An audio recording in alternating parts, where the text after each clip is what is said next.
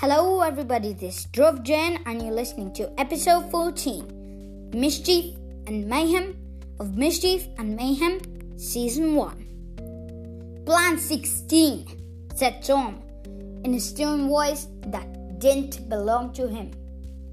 That's the only way to survive.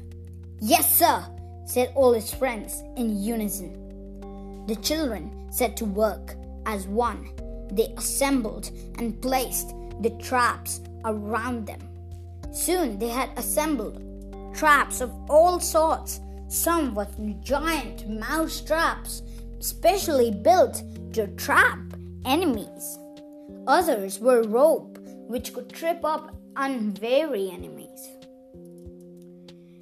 The children stood as they watched hundreds of their enemies fall at the hands of the traps. As the author of this story, I might actually want to say at the jaws and the mechanism and the snaps of the traps. Anyways, how did he do that? Asked Karnadu, apparently astonished. That's what we do, said Dan, grinning like a madman.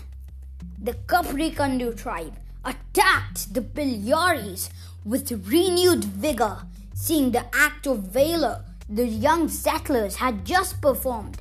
But the Pilyari had anticipated their attacks.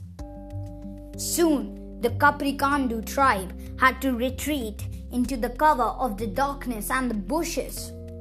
The children still kept continuing through grappling hooks and water balloons at the enemy, entangling and soaking them. But the Pilyari were too many in numbers for even the children and the Capricandu tribe to hold back. The Pilyari were winning. It seemed this was the end of the Capricandu tribe. At Karnadu's command, the children said goodbye to their friends and fled to freedom.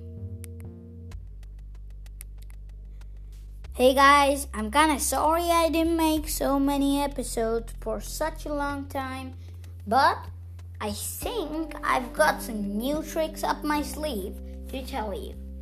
I hope you like this episode, and if you have any ideas for me, go to Mischief Maker Dhruv on Instagram and message me whatever you want to message me. Anyways, what happens next is a story for another day, maybe another episode. Signing off, Dhruv Jain.